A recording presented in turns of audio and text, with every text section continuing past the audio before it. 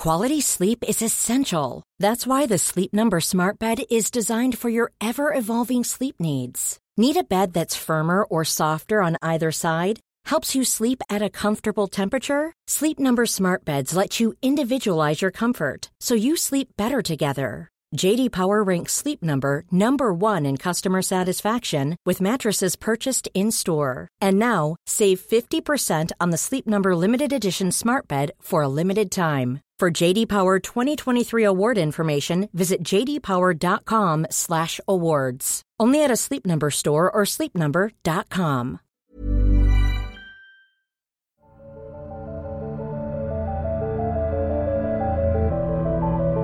This is Somewhere in the Skies with Ryan Sprague.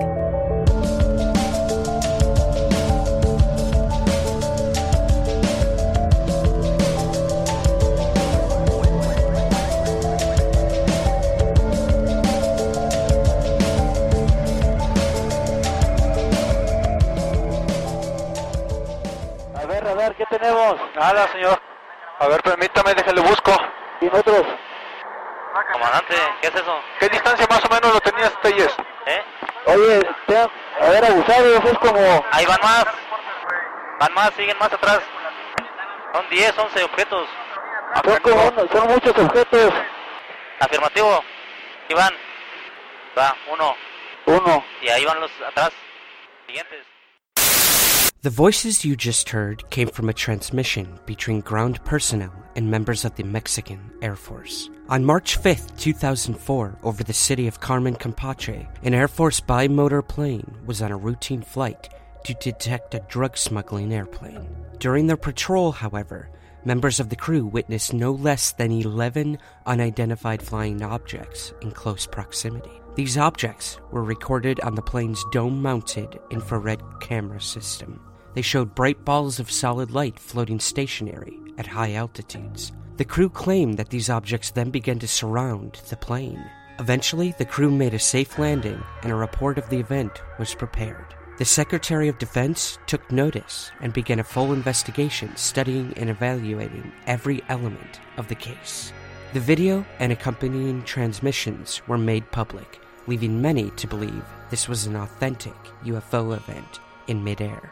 The others were more skeptical, believing it was nothing more than oil platform burn-off flares from a refinery below. No matter the case, this UFO event was one of the many unsolved mysteries that have invaded the skies over Mexico. And as we'll learn today, they've invaded the ground as well. My guest is Ruben Uriarte. Ruben is a member of MUFON as a field investigator, State MUFON Director for Northern California, and Deputy Director of Investigations and International Affairs. He has authored a number of books co-written with Texas UFO researcher No Torres about major UFO crashes and other historical cases that have occurred along the borders of the United States and Mexico. Today, we talk about the Cisco Grove incident, in which a UFO witness spent an entire night fighting off a gang of strange beings he believes were from another planet. We then move into the incredible case of pilot Carlos de los Santos, who while mid-flight was surrounded by 3 saucer-shaped UFOs. We also talk about the controversial and lesser-known UFO crash known as the Cayome incident. So, without further ado, here is our conversation with Ruben Uriarte. Ruben, thank you so much for joining us on Somewhere in the Skies.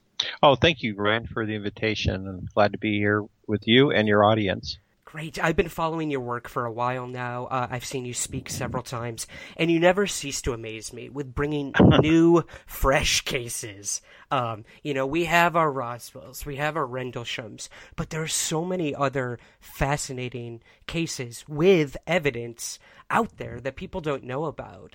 So we're definitely going to talk about some of those today. And one of those cases is, it's absolutely fascinating. This is the 1964 Cisco Grove encounter. And this one, like I said, isn't talked about much. And it's a little out there, to be honest, when I first heard about it. But those are the ones I find the most fascinating. So for our listeners, who may not be familiar with it, would you mind running us through this incredible case and also how you got involved researching it? Because I know you have firsthand research and investigation into this. Yes, thank you, Ryan. I just want to preface that the research that I've been doing, specifically in the Southwest and in Mexico, I've been working very closely with my good friend and colleague, Noe Torres, who we have co-authored a number of books together and on the whole subject of the U.S. and Mexico border incidents, which has opened up a lot more for us in terms of networking with a number of the Mexican investigators and with a number of other people as well. And it's been ongoing. Of course, I've been with MUFON, Mutual UFO Network, for approximately 25 years now. 26, actually. Congratulations. Well, that's my age. But, I serve as an international coordinator as well as a state director for Northern California.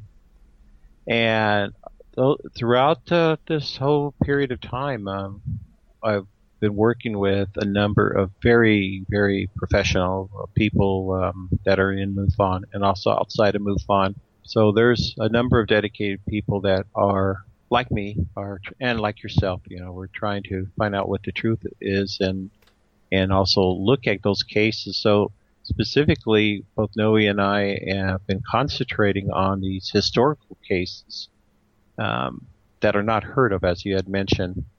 And if we don't really share that, the audience or the UFO community as well as the general community will not know about these significant cases.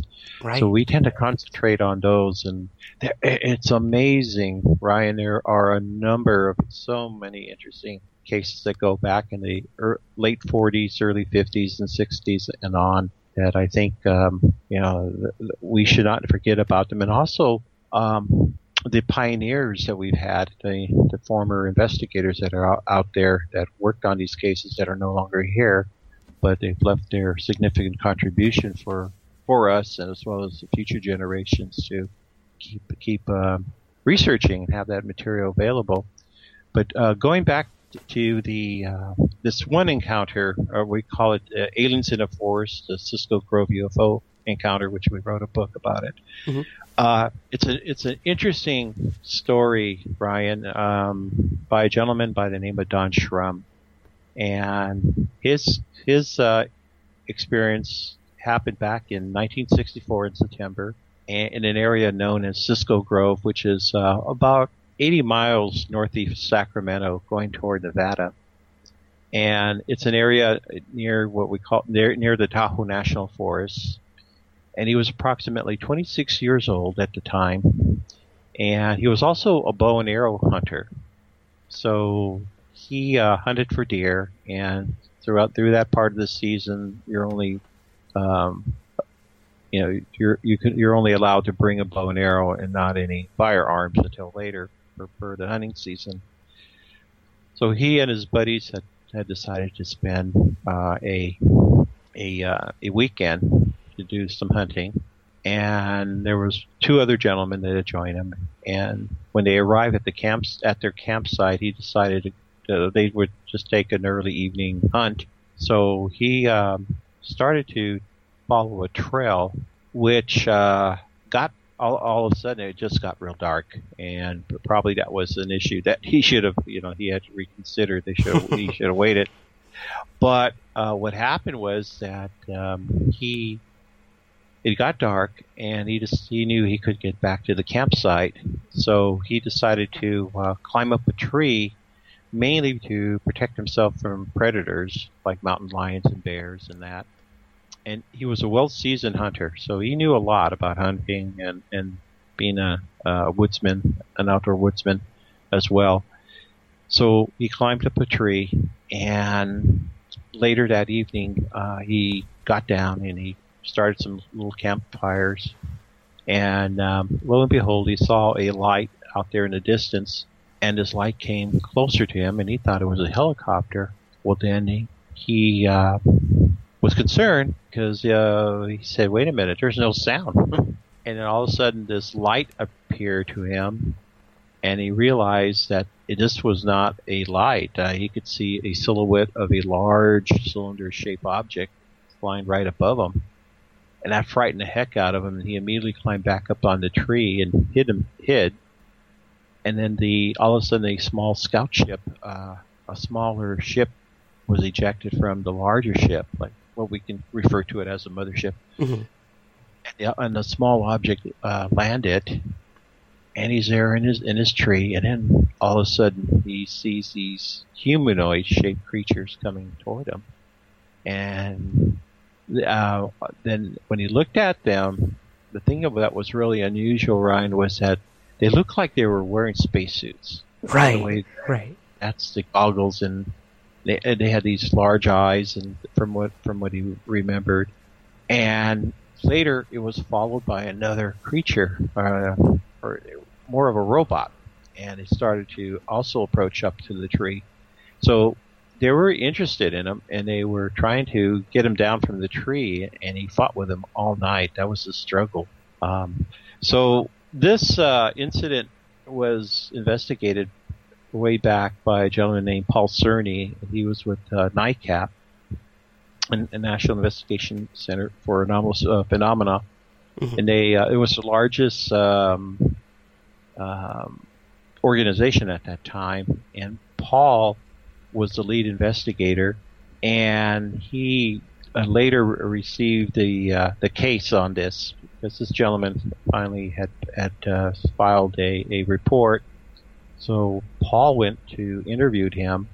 This is back in '65, and he put together a very detailed report, a transcript, and an audio of his investigation. So the way I got involved in it was years later. Paul had passed away, and I acquired a number of his cases. When he was with NICAP. I forgot to mention that Paul was also with MUFON. Okay, so that's how you two got connected. Yeah. Okay. That's how. So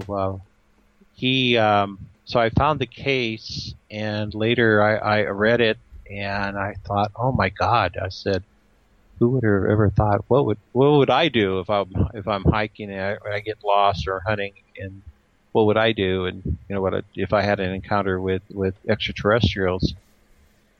And through synchronicity, I was able to meet with him through another colleague in MUFON, and he invited me to come and stay a weekend with him there at his home with his family, and I got it was a great opportunity to re-interview him, basically go over the notes that I had and materials that I had acquired that were almost approximately 50 years. Wow. And I tell you that he relived the experience with me, and it was as if he was there, and it was still fresh in his mind because he was traumatized by this experience. Oh, I can imagine. Yeah.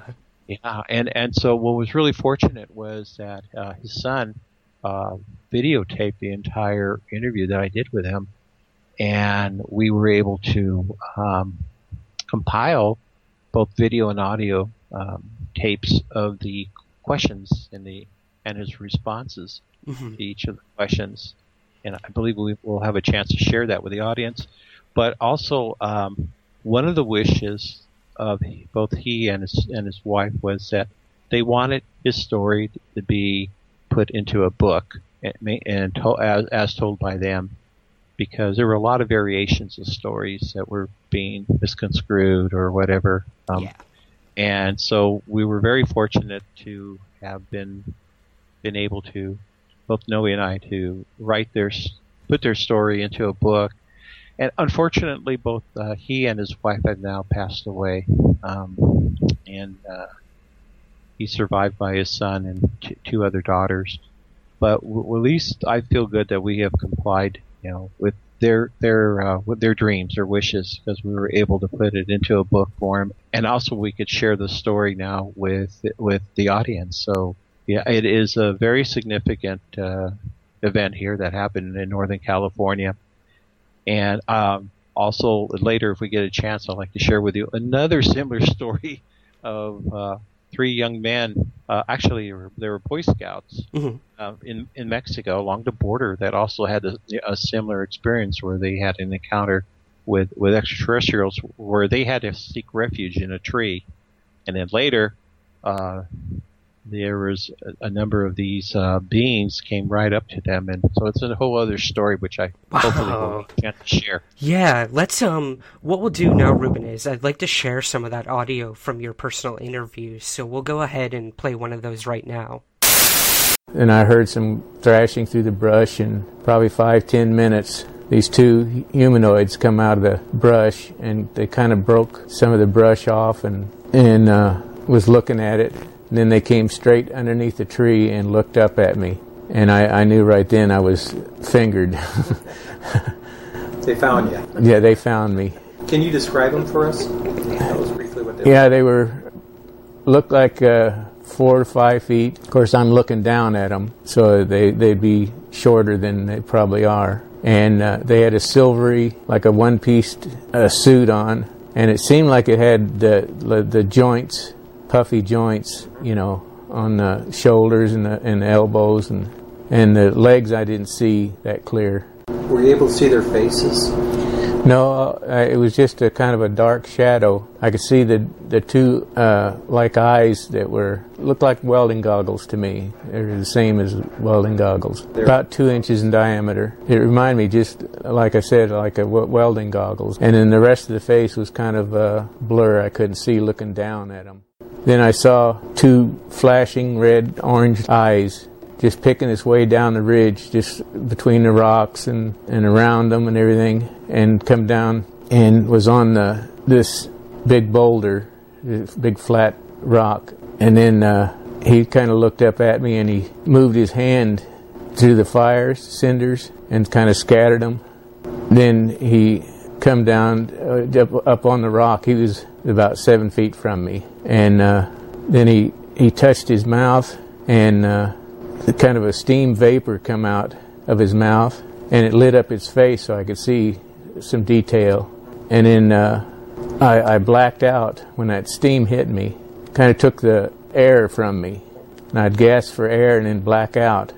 And I fell over my bow. And that's the only thing that kept me in the tree. And then, so I figured they were out to get me then. The eyes of this other creature, like the robot, what did that look like to you? It had kind of like fire. It's kind of a orangish, reddish orange, or yellowish orange. It kind of flickered like fire. And they're about the same diameter, as about 2 inches in diameter, as the humanoids. Did you hear any noise between them, any communication? Was there any?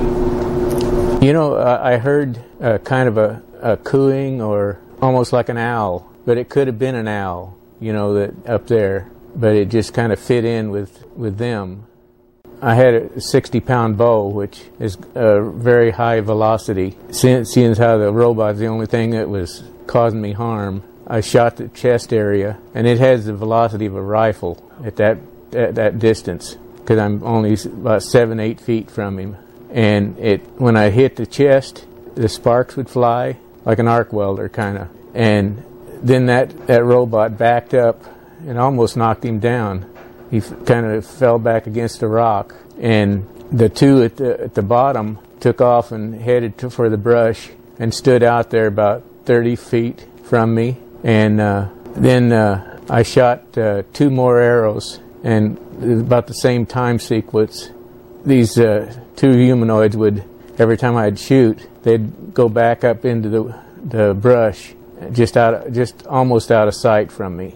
Then I ran out of arrows, so I only had 3 left. And I thought, that's when pomade hair is just, the cap I had on was just soaked with oil. This is for your hair? Yeah, from my hair, yeah, pomade. And I always carried all kinds of books of matches with me when I hunted. And so I lit that cap, and it just blazed up, and I dropped it down the base of the tree.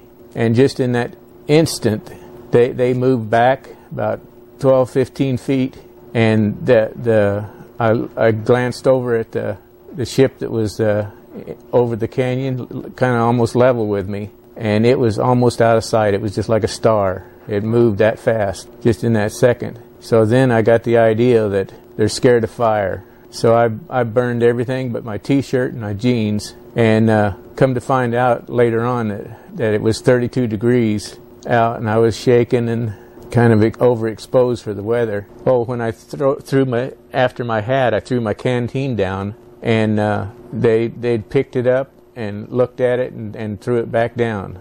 And at one time I had a bunch of change, and I threw it down, and they all kind of gathered around it. Somebody told me on the coins that it gets dates, it gets pictures, so maybe that was the reason they got most of the coins. But you didn't find any? No. What about the robot creature? Well, after I started burning stuff and throwing it down, and I even tied some of my shirt that I ripped up to a compass so I could try to hit some brush, because there wasn't nothing right underneath the tree. And then I caught a little pile of brush on fire. I figured that would bring the cavalry. But when I run out of stuff to burn, I headed for the top of the tree. And then it was pretty sparse tree. I could see down to the ground. And I broke off the top and threw it down. And anytime I throw down or shake the tree, these humanoids would back up. When I was up in the top of that tree, I thought about just jumping off and jumping down the canyon and just killing myself. But the only thing that kept me going is I had the little girl, my wife, and that kept me fighting. After I went to the top of the tree, I had a military belt, and I moved it out to the last hitch and put it around me and the tree. So in case I did get gassed, I wouldn't fall down. And then finally, these two humanoids stepped back from the tree, and another robot came, and there was two just about the same place that the two humanoids were. And they stood facing each other, and the flames, just like lightning, real bright, and just came between them. And then the gas was so thick coming up the tree that it would dissipate just about the time I got to me. But then that's when I'd start to gasp for air, and then when I woke up from that, it was light, but the sun hadn't come up yet. And I was just hanging by my belt, my head down, my feet down, and they were gone. Well, I knew I made it. I lived through the night. Just to go back, did you fall asleep, or this gas? Did it overwhelm you? Yeah, that's when it completely engulfed the whole tree and got up to me, and I don't know how long I was out, but it was just you could see just a dim glow of the sun on the clouds and stuff, not clouds, but in the sky. And then when I woke up, it was light, but the sun hadn't come up yet. I got down and I found my compass and no coins. The coins were gone, and my canteen. But I knew which way I shot the arrow and which way it would arc. So I found two of them, and then tried to make my way back to camp. And I got almost to camp, and I just kind of fatigue and everything. I just laid down, and I heard my hunting buddy, whistling, and I yelled at him, and he come pick me up and help me to camp. I slept for about 6 hours because I'd been up all night, and then they didn't bug me until I woke up. Then I told them more of the story. What was their reaction? Well, they believed me because they saw the condition I was in. That's absolutely fascinating to hear from the witnesses themselves, Ruben. It's rare, and it's, like you said, this is, both he and his wife have since passed away, so some of these audio interviews are all we have left, including your book, to hear the most accurate story. So, thank you for sharing that with me and with the audience. I'd love to dive right into the other case you mentioned that is almost similar, but in a completely different part of the world.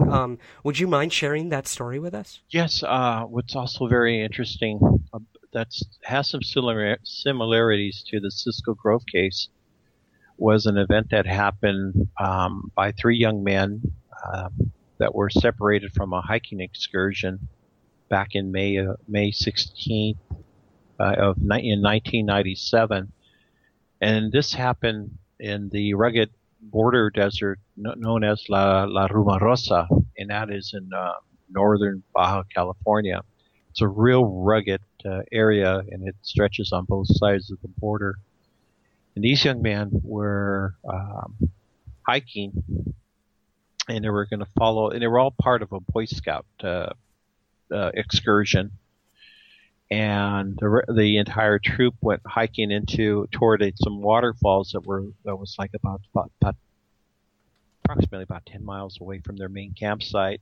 And somehow these young men were following the main group.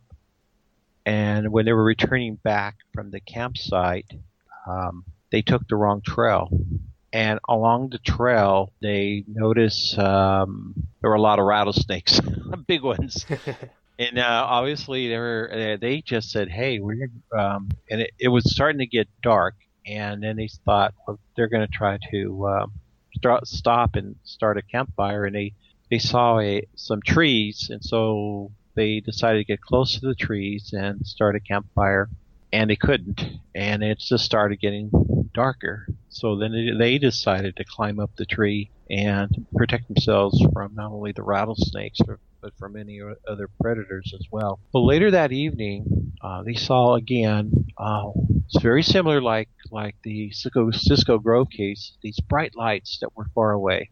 And they thought, oh, maybe that's a search party, or maybe that's a helicopter. They just kept looking. And they kept looking, and the lights were coming closer and closer to them. And all of a sudden, they realized the light started taking a certain form. It was a form like these small humanoids, only they were glowing white. They're like a bioluminescent color. Okay. And these guys were approaching the tree, and they came up to the tree, and this is what I find fascinating, Ryan, was that whatever they touched, it would glow. Like they would touch a rock, or they would touch a plant, or touch the tree, their handprint would glow. Oh, interesting. So it would almost like be transported, or it was almost like a contagious luminescence. Exactly, and I thought that was, and plus their bodies were glowing. Right. And I thought, well, why carry a flashlight? I mean, yeah, what's the point? Your body's glowing, and then whatever you touch is lit up. And I thought that was pretty fascinating. Yeah. And so like both cases, going back to the bow and arrow case, I forgot to mention that. In that particular story with Don Shrum, both these alien creatures, alien humanoids, as well as the robot creature, were trying to capture him. Mm-hmm. And they were trying to knock him out with some sort of vapor that was being emitted from the robot creature. So what happened was Don was on survival mode, and he climbed up further up the tree, and then he started breaking down the limbs. He had matchsticks with him, and he would light the tree branches on fire and throw them down toward the humanoids. Wow. And that's what frightened them. That's what frightened the humanoids. Mm-hmm. They were afraid of the fire, and they immediately backed up, and so did the robot. And then as soon as the fire would die down, then they would just come right back up to the tree. And he was maybe about 15, 20 feet up on the tree. And then he would sway the tree back and forth just to frighten them as well. But they stayed there. And what happened was he finally got fed up and annoyed by the robot creature. And he had 3 arrows with him. And he shot all 3 arrows at the robot creature. At first, he had thought about shooting the humanoids, but then he thought, no, they're not really bothering me. Something told him inside not to do that. Mm-hmm. But instead, he shot at the robot creatures. So with that, there was another group of aliens that also, or humanoids that arrived with another robot creature. And then both of the robot creatures arrived. Another robot approached the robot that was next to the tree. They both stared at each other, and then all of a sudden there was this electromagnetic lightning and everything. This force field just opened up, and then both robots emitted this huge plume of gas that went up and toward Don, and Don became unconscious. What happened was Don was smart. He had wrapped his belt around himself and around the tree trunk to prevent him from falling. Right. Yeah. So when he woke up the next morning, they were gone, and yet he was there dangling in the tree. So he was able to get down from the tree. He found some of his arrows, some of the things that he had thrown at him, and he went back to the campsite and he found his friends. And he was totally exhausted. He fell asleep for about 6 hours, and then later went back home to share the experience with his family, and there's a lot more to it where the Air Force got involved. Mm-hmm. Now I'm going to jump back to the Mexican case where these three young men were up on the tree, and when these beings, they were very curious. They said, "Why, think about this, Ryan. In both cases, you have these witnesses climbing up in a tree. I mean, why would you wouldn't? It's not your normal thing where you find humans in a tree, but right. For some reason, in both cases, they were in the wrong place at the wrong time, and it just so happened that there would be a UFO hovering in that area and catching a curiosity." Mm-hmm. So what happened here, Ryan, was in this case, in the Mexican case, the beings approached the boys, and then they started to climb up the tree. Oh wow! Okay, so this is where the cases differ. Yeah, they climbed up the tree, and they got near the boys, but they didn't. They kept their distance, and so they kept climbing up the tree limb. And then all of a sudden, a small disc hovered right above the tree, and then it was followed by a number of other trees. A number of other UFOs. Okay. So all of a sudden, the door of the object opened up, and some of the beings were able to climb up into the tree, and they used the tree to get like a ladder to climb into the disc. Wow. That is so amazing. Well, these gentlemen kept looking. They saw that that tree was surrounded by about 40. I think they estimated there were 40 of these beings that were there. Whoa! And he noticed that they also paid attention to the plant life and rocks. So it was almost as if they were like on a scientific expedition. Right. And he also said that they were carrying a small box. They would break off into groups, and in each group, one would carry a small box. So they kept observing these beings, and then finally, later they left, and then all of a sudden they didn't hear anything, but then they came back, and they could hear all this rustling down below among the leaves. And from what I remember was that they couldn't see him, and they find out that perhaps they were invisible. Mm-hmm. So they didn't see them, and then later more of these beings came back again, and finally they left. And throughout that time, there was a number of these flying discs above around the tree. They would make formations into a triangle. So then, right around dawn, then finally the boys, when the sun came up, and the beings were gone, they climbed down the tree and they checked themselves to make sure that everything was okay with them, and then they decided to go ahead and climb back to go back to the campsite. They decided to find the main trail. And later, they ran into a small search party, and so they were able to be directed back to the main campsite. What happened in this case, Ryan, was that this particular case was publicized throughout the national media in Mexico. Mm-hmm. So, it caught the interest of a number of people, the local media as well, and later. Mr. Jaime Maussan, who is a well-known journalist and has been involved in UFO investigations in Mexico, he went to visit these boys 2 years later, and he went back to the campsite, long expedition, and sure enough, they did observe these two beings way out there. They did observe two of them through binoculars and that. That area is just very, very has a lot of anomalous activity, as well as other areas along the border. Mm-hmm. Wow. Now, you're saying when Jaime went with the boys, they actually had a sort of far-off encounter? They actually saw beings? Yes. Wow.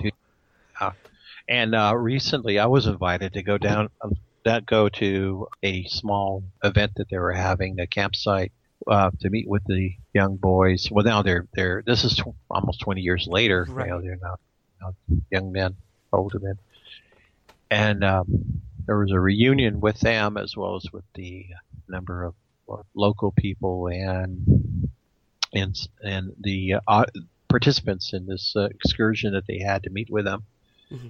So I was invited to go, and they had a small UFO conference in that area, which I might be attending one later on in the year. But the chance to interact with them, as well as tying into similarities between these both cases, is quite interesting. Absolutely. And I mean, having met Donald and then having met these, at this point, these young men, what do you make of the Boy Scouts? I want to ask you that, Ruben. When they told you this story, when you met them face to face, did you believe the story? Did it seem like they stuck to it? Yeah, I just wanted to clarify. I didn't get a chance to meet with them. However, I spoke with the main young man who wrote a book, Raul Fabricio. I see. Okay. He wrote the book, and I had contacted him to get permission to tie in to research more his story, and as well as putting together a presentation that I did last year. Okay. And I totally believe what he said, what they experienced really actually happened. Just like after when I spoke with him on the phone and looked at the comparisons with the notes that I had and with my interview with Don Schrum, I find these boys to be, or these young men to be of high character, as well as at least the story has a lot of credibility. Mm-hmm. It sounds like it, yeah. And I mean, what is there to gain from something like this? You always have to wonder when people come forward with cases as incredible as these. Yeah, and that's the other thing is what I find is like with Don, he used a different name. His concern was the same issues that a lot of these folks who have encounters or their experiences is they're concerned about the ridicule factor. They're concerned about what their families might think, or if there might be a possibility that this will affect their job. So gradually later, these folks will finally come out and help put together or give much more information on what had happened to them. And if we were fortunate, they may put it into a book. So that's one way we could start tying in the comparisons or with these different unique historical cases. Right, absolutely. And I mean, while these cases happen somewhere on the ground, Ruben, I want to talk about one that happened somewhere in the skies, which is, aptly the title of this podcast. This case gave me chills. Nothing is more credible and more chilling than having a UFO encounter in the air. From pilots. Now, could you please run us through the Santos case? Because this one is by far one of the most incredible cases I've heard. And talk about a close encounter. Oh, yeah. This case here really has one of the most significant cases that I've come across, thanks through a number of colleagues that have investigated this case previously. One of the reasons why I was so fascinated with this case is that I need to go back and share with you about another case prior. What really got us interested in the Carlos de los Santos case. Mm-hmm. Both Noe and I had put together a book called Mexico's Roswell. Oh, yes, of course. The Chihuahua UFO crash. Mm-hmm. And that's where an object had collided with a small airplane over the deserts of northern Chihuahua in an area known as Coyame. The way the story goes is back in 1974, on August 25th, there was a small plane that flew from airport flying toward Mexico City. And in that, at the same time, there was an object that was being monitored out in the Gulf of Mexico that was flying toward Texas and over by the Houston, the Gulf of Mexico area, heading toward Texas. And this object was being picked up by U.S. military radar, thinking the radar operators thought that this could have been an ICBM that may have been launched from a submarine. As it turned out,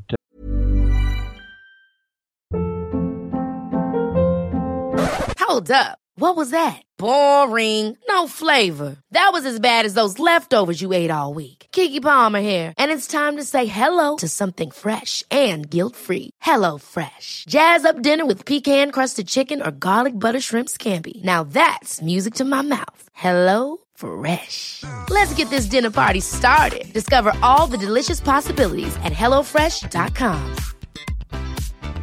Quality sleep is essential. That's why the Sleep Number Smart Bed is designed for your ever-evolving sleep needs. Need a bed that's firmer or softer on either side? Helps you sleep at a comfortable temperature? Sleep Number Smart Beds let you individualize your comfort, so you sleep better together. J.D. Power ranks Sleep Number number 1 in customer satisfaction with mattresses purchased in-store. And now, save 50% on the Sleep Number Limited Edition Smart Bed for a limited time. For J.D. Power 2023 award information, visit jdpower.com/awards. Only at a Sleep Number store or sleepnumber.com. A lot can happen in 3 years, like a chatbot may be your new best friend. But what won't change? Needing health insurance. United Healthcare Tri-Term Medical Plans, underwritten by Golden Rule Insurance Company, offer flexible, budget-friendly coverage that lasts nearly 3 years in some states. Learn more at uh1.com. The object was flying at about 2,000 miles an hour, and it was up at 75,000 feet, and then it started to descend gradually. And all of a sudden it made a 90-degree turn, it made an abrupt turn, avoided going into U.S. airspace, and then it flew into northern Mexico. At that time, that object that object had flown over most of northern Mexico towards the Chihuahua Desert, and that's when the collision had occurred. And not to go in too much in depth about the story, but what I find fascinating, of course, is that in the attempts of the search and rescue by the Mexican Army, a small disc, and the disc was approximately 16 feet in diameter, about 5 feet in height. So it was a small disc. Pretty small, yeah. Yeah, and what's interesting was. There's more to the story, but the way we knew about this case, it was through a report called the Deneb report. Deneb was the name of the report that was written by what we believe are a group of military insiders. These people really went in depth, or the writer, they really went into depth about the rescue and the attempts to get the saucer back, and then unfortunately the Mexican soldiers were exposed to some sort of agent, and they all died. Oh wow! In the convoy.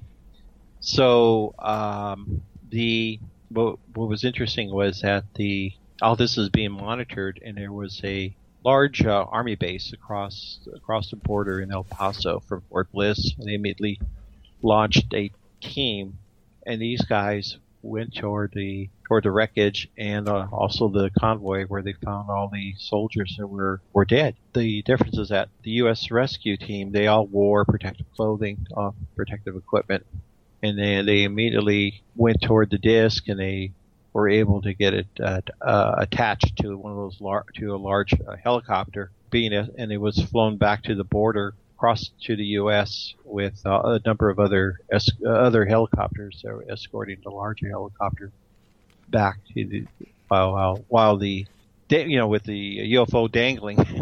Yeah. So there's a lot. That's a whole other interview there, but. The reason one of the fascinating things about this case, it happened in August 25th of 1974. Well, it just so happens that 8 months later, approximately in May 3rd is the exact date, in 1975, there was a pilot that reported that he was flying and he had an accident. One of the UFOs had hit the underbelly of the fuselage.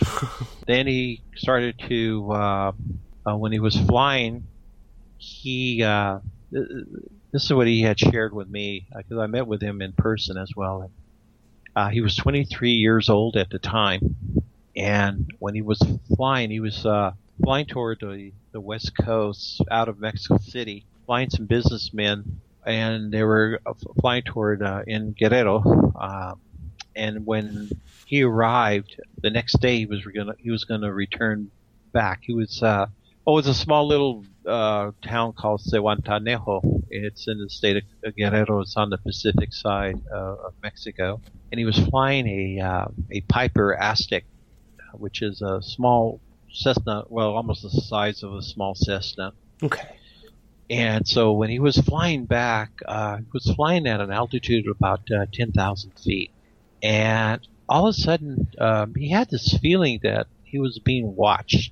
And he looked over to his left side of his wing, and all of a sudden he saw this dark gray disc hovering right above his wing. And then he immediately turned to his right, and then he saw another disc right above his wing on the right side, and then all of a sudden a disc came right toward him, and he thought he was going to have a collision with it, and then all of a sudden it just went bang! It went below, and it stuck underneath the fuselage. So he had three of these planes that were surrounding him, and he was terrorized. He was just horrified. And then all of a sudden he noticed that he had no control of the flight instruments. Oh no, this is like my personal nightmare, Ruben. Oh God, he's flying. Are you a pilot? No, but I'm gonna be moving to Los Angeles soon, as I told you, and I do plan on doing some civilian flying with a mutual friend of ours, Greg Bishop, the UFO researcher. But this is I have horrible nightmares about this. The instruments failing, and I can't even imagine adding a UFO event to that. Oh God, and again, he basically, or Carlos describes the disc to be approximately about 14 feet in diameter. Okay. Again, these were small discs. And so what was really problematic was all of a sudden these objects started to lift his airplane into a higher altitude. And so he was flying approximately at 10,000 feet, and then all of a sudden he's up at 15,000 feet. Oh, wow.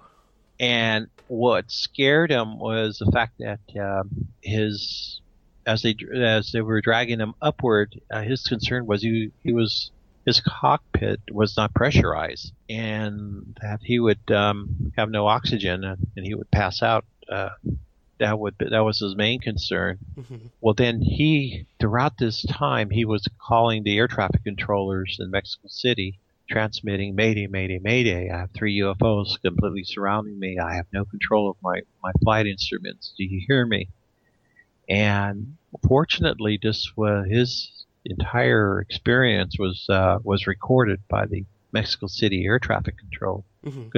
And so I believe you may have a small segment of that to share with the audience when you're ready. Yes, absolutely. You know what? Let's go ahead and do that right now. So this is the actual transmission between Santos and the Mexico City International Airport Control Tower, guys. So let's take a listen right now.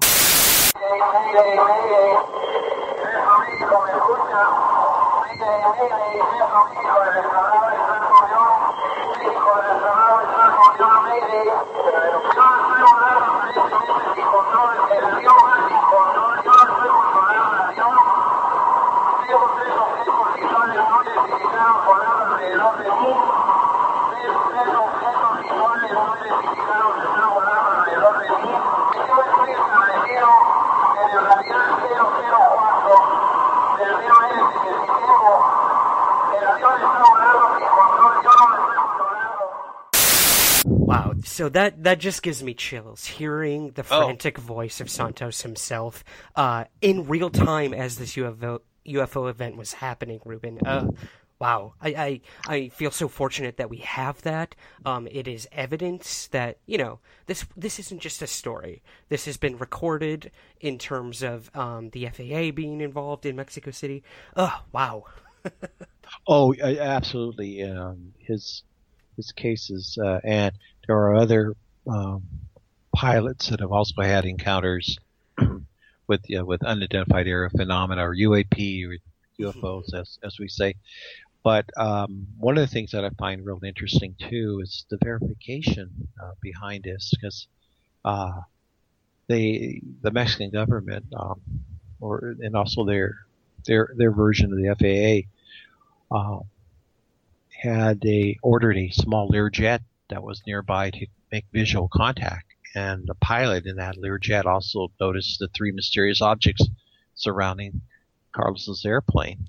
Oh wow! So that's the other part of the verification, and what happened was that Carlos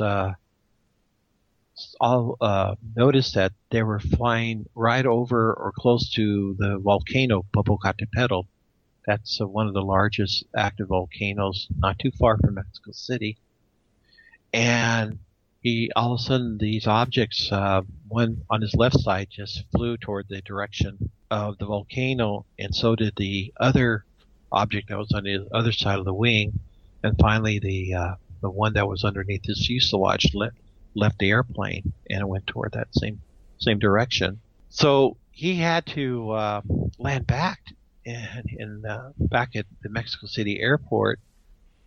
And when he tried to land, but he noticed that his flight wheels wasn't able to operate. In other words, the wheels were stuck.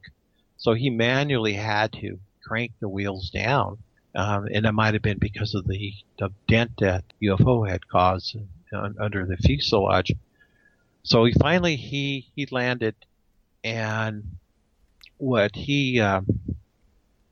upon his arrival, he was seen. They gave him a medical exam to make sure that he wasn't hallucinating or wasn't on drugs or anything like that, or he wasn't drinking any alcohol, and he came out. They didn't find anything out of the ordinary with him. Well, he had there was a lot of attention, again, like the case from the young men in Mexico, like the Boy Scouts. There was a lot of national media with this case, and we're going back into time in 1975. When there was a lot of interest by the newspapers and that, so it was big news. And finally, several weeks later, and this gets really interesting, Ryan. What he shared was he was driving, and he was confronted by four black-suited, Scandinavian-looking men, as he described them, in a black limousine. Oh no! Yeah, and they forced him on the side off the road, and they warned him not to discuss his sighting, or harm would happen to him and his family. And Carlos was on his way onto a television interview, and he decided not to go to the interview because of the threat. Mm-hmm. And then again, there were some prominent UFO investigators at the time, Dr. J. Allen Hynek, and even Jack Valet, were going to meet with him. And again, these strangers reappeared, the Men in Black, yeah, and they threatened him again, saying he was not to be interviewed. But he said he decided to not to pay attention, and so he conducted his interview with the prominent investigators in that, and gradually his story it's one of those solid cases that has so much behind it, the credibility of himself, as well as the paperwork, the documents, the different witnesses that were there. It's definitely one of the prominent cases in ufology. Absolutely. It reminds me a lot of the Japan flight case as well, with the pilot Tadahouchi, who came forward, was told not to talk about it, was put on desk duty after having a UFO, make contact with his plane. But thank God we have, with the Japan case, we have radar data. We have the transmissions between Tadahouchi and the flight tower. We have the same with the Santos case. So absolutely astounding. That one will remain, I think, one of the best cases in UFO history, that of Santos. I totally agree. And then, of course, the correlation with the cases that we've been researching, the 1974 UFO case, the crash between the UFO yes. and the small airplane. And believe it or not, we have a number of witnesses that we have now coming forward and are sharing their unique stories with us. They were there at the time, more than when they see this bright flashing light, and we have testimony from a gentleman who actually saw some ETs in that desert area right around the same time frame when the collision had occurred. What we've done, Ryan, was we put together a book called UFOs Over Mexico: Encounters with Unidentified Aerial Phenomena. We were very fortunate to network very closely with two colleagues from Mexico, Mr. Carlos Guzman and Alfonso Salazar. They have also written a number of books about ufology in Mexico, and they put together a book on aviation cases. And we felt that it was so important that these cases be shared and written and translated. So we working with them, collaborated, and we translated their book into English, as well as we've also have included some of our cases in the book, and it gives you a historical perspective of all the encounters, primarily in Mexico and Latin America.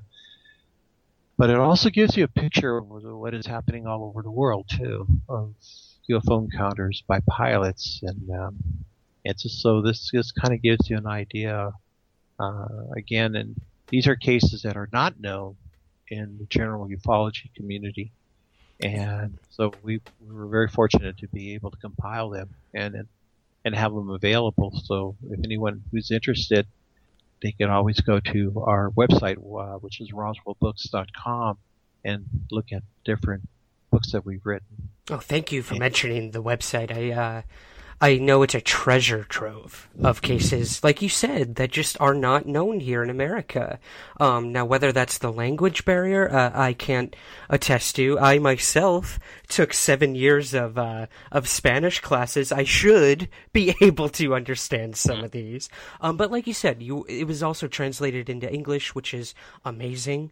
And then one of the other things, Ruben, that fascinates me is how open the Mexican government is to this phenomenon and about what they've investigated. You have to wonder why we're so Clandestine here in the United States when it comes to that. Yes, it's a kind of a mixed bag, Ryan. Working with our colleagues in Mexico, Mr. Alfonso Salazar and a group of other people, they're also trying to work on a disclosure of cases from the Mexican government. And there are already, as you know, a number of governments or in different countries that are slowly sharing their files of UFO encounters. But Mexico hasn't officially as of yet, and so these guys are trying to attempt it. But there has been a general acceptance because it's different in the sense that many of these cases, people are not. It's just accepted among the population. Again, there is some skepticism in the research that we did in the UFO encounters. Again, we did find there were some pilots that were very concerned about sharing their stories because they were concerned about how their administration from the different airline companies would react if they were to share their stories. But what I found was that the media had so much access directly in getting the stories directly from the pilot. Unlike here in the United States, where you usually have a PR person, that will, or a spokesperson, that you have to go through. In Mexico, it was the newspaper reporters that were able to compile the stories, and that's what we found very, very interesting, is that we had the testimonies and the experience already written up by the newspaper reporters.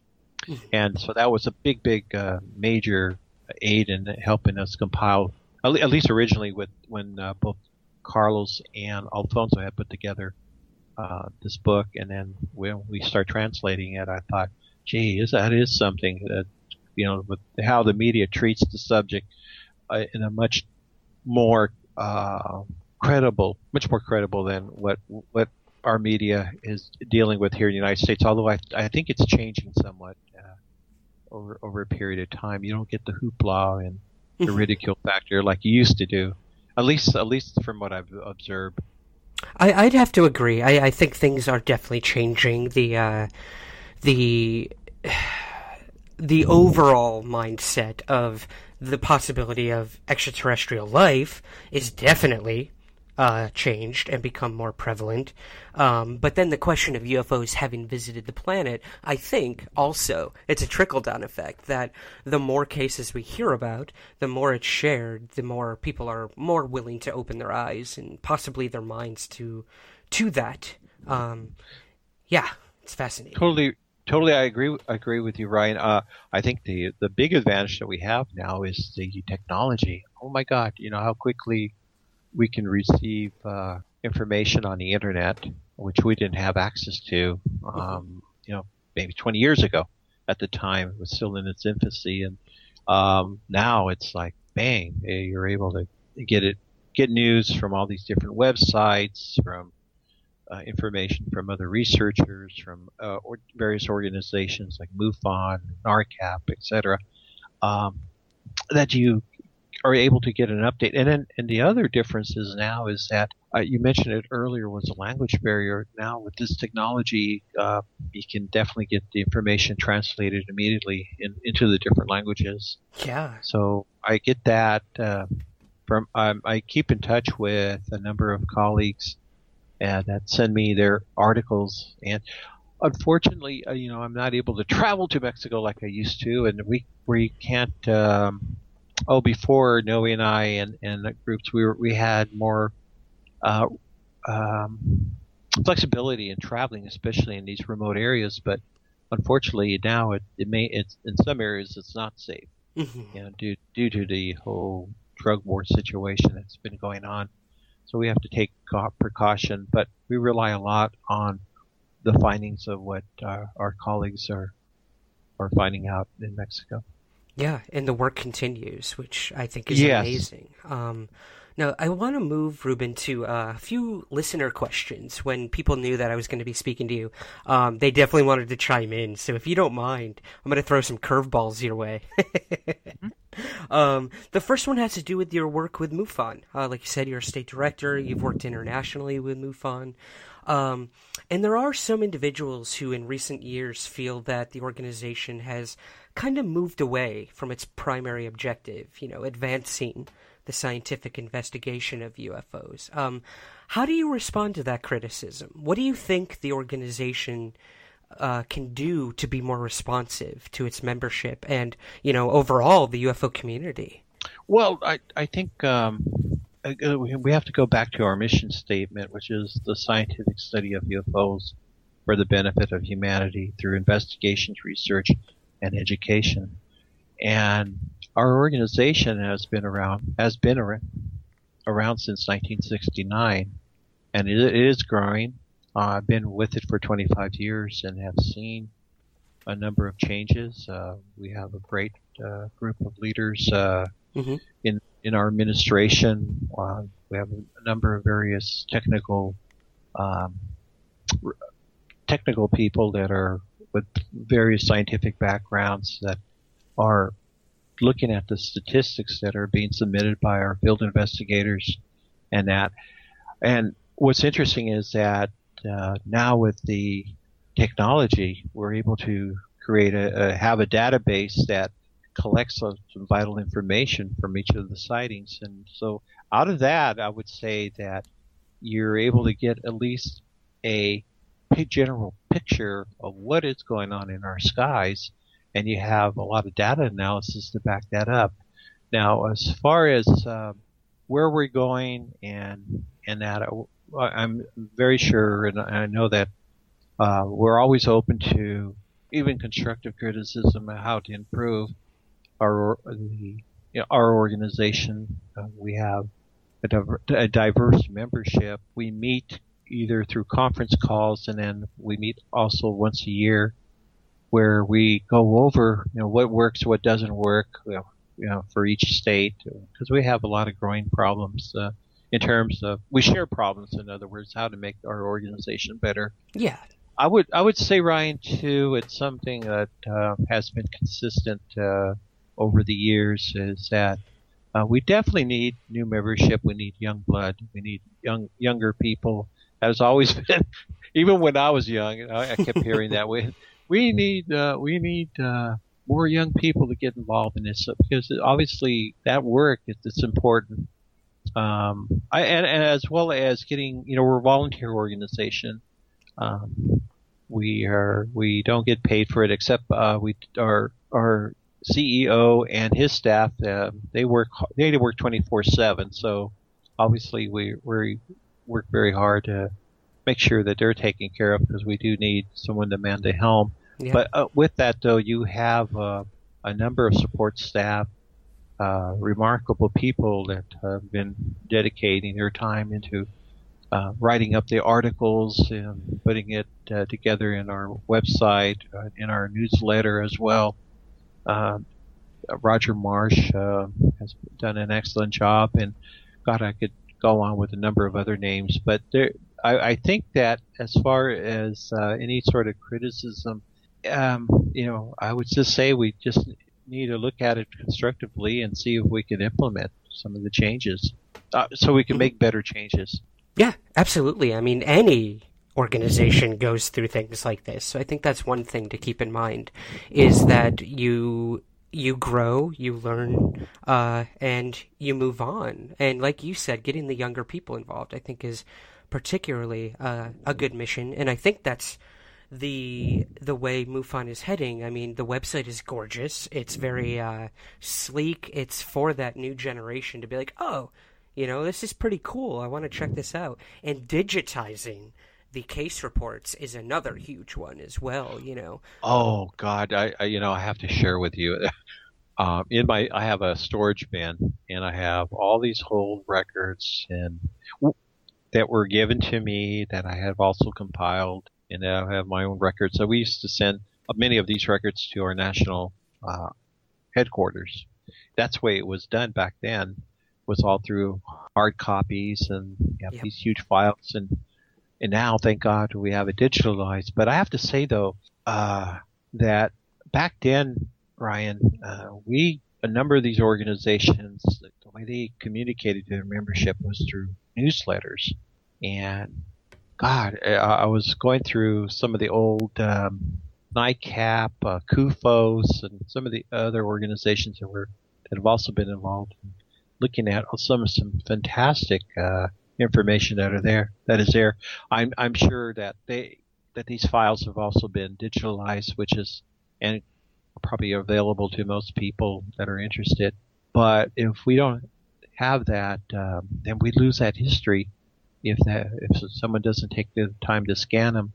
What I also find really interesting is that a lot of these old files that I've acquired there's a lot of personal letters, notes that was written by the investigator between the witness, and then the witness has to share their stories, and that a lot of those items may not be included in the overall digital report, but that's kind of gives you an insight of what was going on with those people during that time.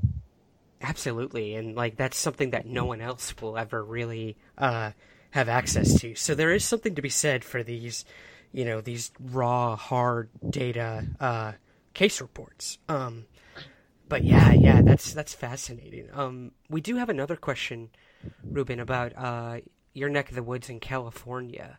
A lot of triangular UFO sightings in that area, stretching throughout the decades.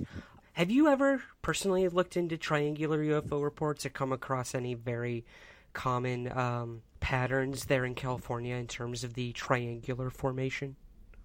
Yes. What's really interesting is I don't know if you remember the episode or the UFO Hunters. Oh, absolutely. One of Bill my Burns. favorites. Yep. There's an episode in there called Triangle Alley, and that's about the triangles over that were occurring, the sightings that were occurring over Sonora, California. Mm-hmm. And that area, we had a flap of triangles in that. And then we had so many reports coming in from on our Interstate Highway 5, going up all the way through Oregon, Washington, almost up to the Canadian border, and also toward the Mexican border. There were a number of these sightings of these triangles, and they come in various shapes. They come in various sizes, and that. But definitely, we've had our share of these triangles. I have to say, though, statistically, the largest amount of sightings that are reported are spheres, mm-hmm. Orbs, overall, over triangles or discs or whatever. I look at it. We receive monthly our reports from headquarters, and in there that gives a description of the craft, and there are about 23 different categories. Triangles is one of them, but statistically, when you look at what's being reported, man, it has always been these strange orbs that come in different colors, or metallic, or almost a plasma color, and they fly at immense speeds. They'll turn into different shapes and as they're morphing into something else, but then they go back into their original form. It's amazing. And a lot of people capture these particular objects on their videos or on their cell phones and that. Yeah. So not to take away from the triangles, because that still is something that I find fascinating. Because I remember earlier the cases that were being reported was your good old fashioned flying saucer shaped objects, and it became your cylinder shaped objects, and then were flooded with the large boomerang or the triangle shaped objects as well. It's funny how that happens. It almost seems to evolve throughout the decades. I mean, you have to wonder, is that a cultural thing? Is it a sociological thing? Or is this literally the phenomena evolving with time? Like you said, the most prominent now is these orbs, these balls of plasma or energy that seem to be somewhat intelligent. While triangles might be some sort of top secret military technology or mixed with some sort of ET technology. And we won't go down that rabbit hole right now, but it is interesting that orbs seem to be more prominent now. I can't share with you. These are just sightings that happen here in the United States. But we had approximately 516 triangle-shaped reports that was reported to us for the year 2016. Wow. Compared to let's see, in terms of orbs, we had over 1,000. I was going to say it's got to be at least double. Yeah. Yeah. What I find most fascinating is that during the fiscal year during our calendar year of 2016, in looking at our data, we had approximately 259 landings, hoverings, or takeoffs. In other words, the witnesses observed these crafts either in the process of landing, or they were hovering real close, or taking off. But out of that, there were 20 entities that were observed. Wow. Yeah, I find that quite fascinating. I don't have I need to look more closely as to what is it that witnesses saw. But obviously, when we get the reports of how close they were, they're going to see a lot more detail. Yeah, definitely. Wow. That's a lot of very close encounter cases. Yeah. I can also share with you in terms of, just overall in terms of flying saucer reports, we had about 382 overall, but also reports of oval shape, which I think is also connected with this whole saucer shape object. It's 251. So if you were to combine that, I would say close to over 700 total of these flying discs. But that tends to be higher, and then comes your triangle sightings, and then of course the spheres, which is the most reported. Wow. Well, thank you for sharing those numbers. I think that's something that a lot of people don't take into consideration, and it really puts a perspective on how many UFO reports, or UFO cases, I should say, are being reported as opposed to not being reported. We know that there are so many more UFO sightings that don't ever get reported. So exactly, and this is just our MUFON data. There are other databases out there, right? We're just, again, not everyone reports their sighting, but this is based on what's being reported through our database, through our case management system. And I can't share with you, though, back in 2015, overall we had over 11,000 cases that was reported to MUFON. Wow. But it dropped for whatever reasons, for 2016, it dropped down to 7,000. Okay. A little bit more than 7,000. So, the difference of 3,000, 4,000, but still, it just depends on who's reporting. And then also, this is where the media is important, where we need to continue to advertise who we are, what we do, inform people about MUFON and all the other organizations, so they could go ahead and file a report. Or many times people will file a report maybe after many years, or they know loved ones or whatever, and then they decide to file a historical report. Right. And then, Ruben, do you know offhand what the website is for MUFON, just in case any of the listeners want to join? Yeah. Absolutely. Just MUFON.com. Perfect. Doesn't get easier than that. Yeah, it doesn't get any easier, yeah. And then, of course, for those that are interested in the other cases that we talked about, they can go to RoswellBooks.com. Great, and that's all of you in Noah's work, correct? Yes, that will connect you to our Amazon.com for those people that are interested in purchasing books. Oh, perfect, yeah, because we both know there's more to these cases than what we covered tonight. Oh, absolutely. I just barely skimmed the surface, but hopefully it'll give the audience an overview as what we're doing. Yes, absolutely. Now, I know you have some speaking engagements coming up in the near future. Would you mind telling us about those in case anyone's in those areas? Yes, in October, I'll be speaking at the Mile High Mystery Conference. Yeah, that's going to be at the Crowne Plaza, Denver Airport. And a very controversial airport. Yeah, October 6th through the 8th.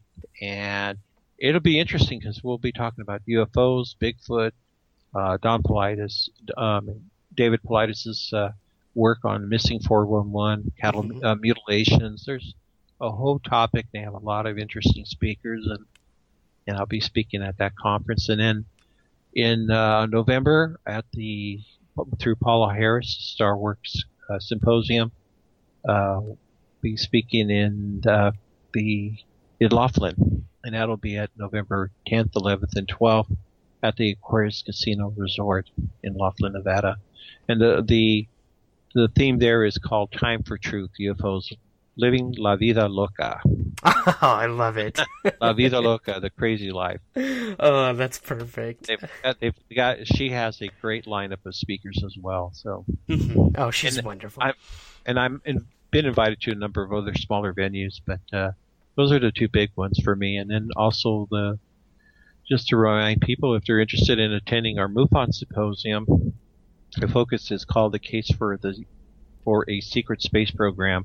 They have a great lineup on July 20th through the 23rd. So you can go to MUFON.com and get all the information on the MUFON Symposium. Oh, that's so great. Ruben, thank you for joining me today. This has been extremely eye-opening. It has opened up the possibility that this is not just an American phenomenon. This is in Central America, South America, and all across the world. And we've only scratched the surface tonight. So right. Again, it's a worldwide phenomenon. Exactly. You couldn't put it better myself, man. That's RoswellBooks.com, where we can find all your work. Yes. Perfect. And thanks to my good friend Noé Torres and I, we've been able to share a lot and hopefully put together a lot of interesting material for those that are very interested in what's going on. Great. I'm going to have to get Noah on to talk cowboys and aliens for sure. Oh, that's one of our favorites. Yes, absolutely. Maybe we'll get you back in too. We'll do a round table. Oh, that'd be great. Yeah, anytime, Ryan. Great. You let us know. Ruben, thank you so much for joining me today. Oh, well, thank you. Thank you for the invitation. And again, also thank you very much to all your audience. That is it for our interview with Ruben Uriarte. Again, to learn more about his work, you can visit RoswellBooks.com. If you have a personal story you'd like to share on the show, please email me at sprague@somewhereintheskies.com. While I may interview researchers often, it is the witness and experiencer I always want to hear from most. So please, reach out and let's start a conversation. And while we're on conversations, share the show with anyone you think might like it. These topics are more widely accepted now more than ever. The growing listenership of this show in particular continues to astound me. So embrace that weird shit in your life, and let's keep searching for answers together. The show is on Twitter @SomewhereSkies, and we have a very active Facebook group you can join called Somewhere in the Skies Podcast. And if you haven't already, please rate and review the show on iTunes. It helps more than you know. That is it for today, guys. I'll see you next Monday. And I'll say off the bat, it's going to be a very interesting episode as we dig deep into the rabbit hole of the parapsychological aspect of UFOs. It's going to be fun. Remember, keep your feet on the ground, but never stop searching somewhere in the skies.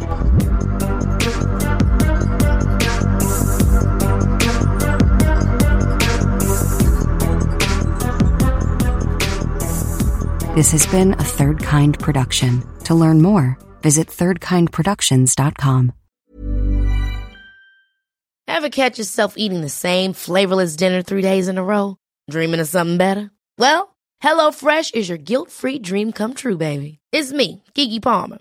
Let's wake up those taste buds with hot, juicy pecan-crusted chicken or garlic butter shrimp scampi. Hello Fresh. Stop dreaming of all the delicious possibilities and dig in at HelloFresh.com. Let's get this dinner party started.